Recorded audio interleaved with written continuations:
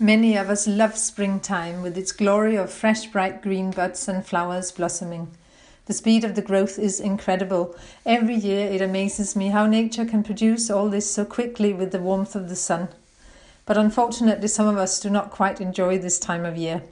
Hay fever or allergic rhinitis is a common allergic reaction to these pollen and spores and can cause rapid onset of irritating and uncomfortable symptoms, including itchy, watery eyes, stuffy nose, sneezing and headaches. When we experience hay fever, the body is misidentifying the pollen as a threat and antibodies are released to combat it. And when these bind to cells, histamine is released. And that's how we get the symptoms.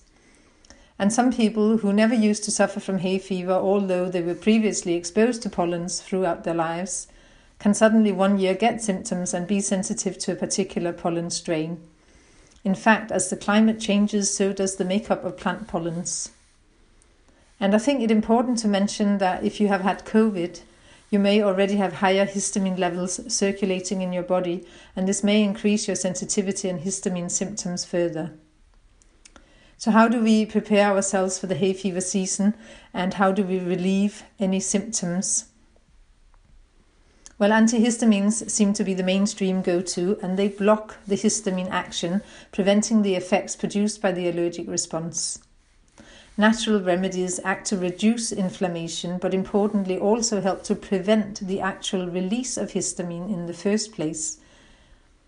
They tend to be better at preventing nasal symptoms and relieve itchy eyes, and you will benefit from taking them 2 to 4 weeks before the hay fever season, so it's about time starting now.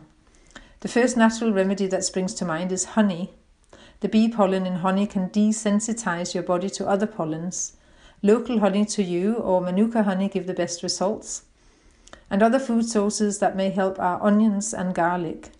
Onions contain high levels of quercetin, which is a natural anti-inflammatory. And you've probably heard of quercetin as a supplement. It can be very effective. But also the onions contain 3 times as much quercetin as kale and 10 times as much as broccoli. Garlic is the same family as onions, so start cooking more with these ingredients, especially here at springtime. Also, you need higher amounts of vitamin C, so eat oranges, lemons and grapefruit, and also consider a vitamin C tablet. Then we have homeopathic formulas. Vogel's Polinosan, made from 7 tropical herbs, potentized using a homeopathic method, is absolutely brilliant, and it's so easy to take.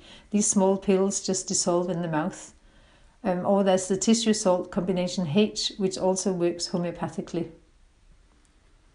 Looking at herbs, we use nettle a lot, and it stops the itching for a lot of people and reduces the inflammation, but also chamomile, which can also be used as an eye compress. Haymax salve is a pollen balm, and it helps to prevent pollen entering your nose and stops hay fever symptoms from worsening. These are all useful natural ingredients in food and supplement form, and they really can make such a difference. You can also consider hands-on therapies to balance the body and disperse inflammation and to support the lymphatic system. The therapies that I would think of is acupuncture, reflexology, Bowen therapy, or kinesiology, and you can check them out on our website. This podcast is brought to you by the Ark Healthy Living Shop and Clinic in West Wales. Find more guidance on natural healthy living at thearkhaverfordwest.co.uk.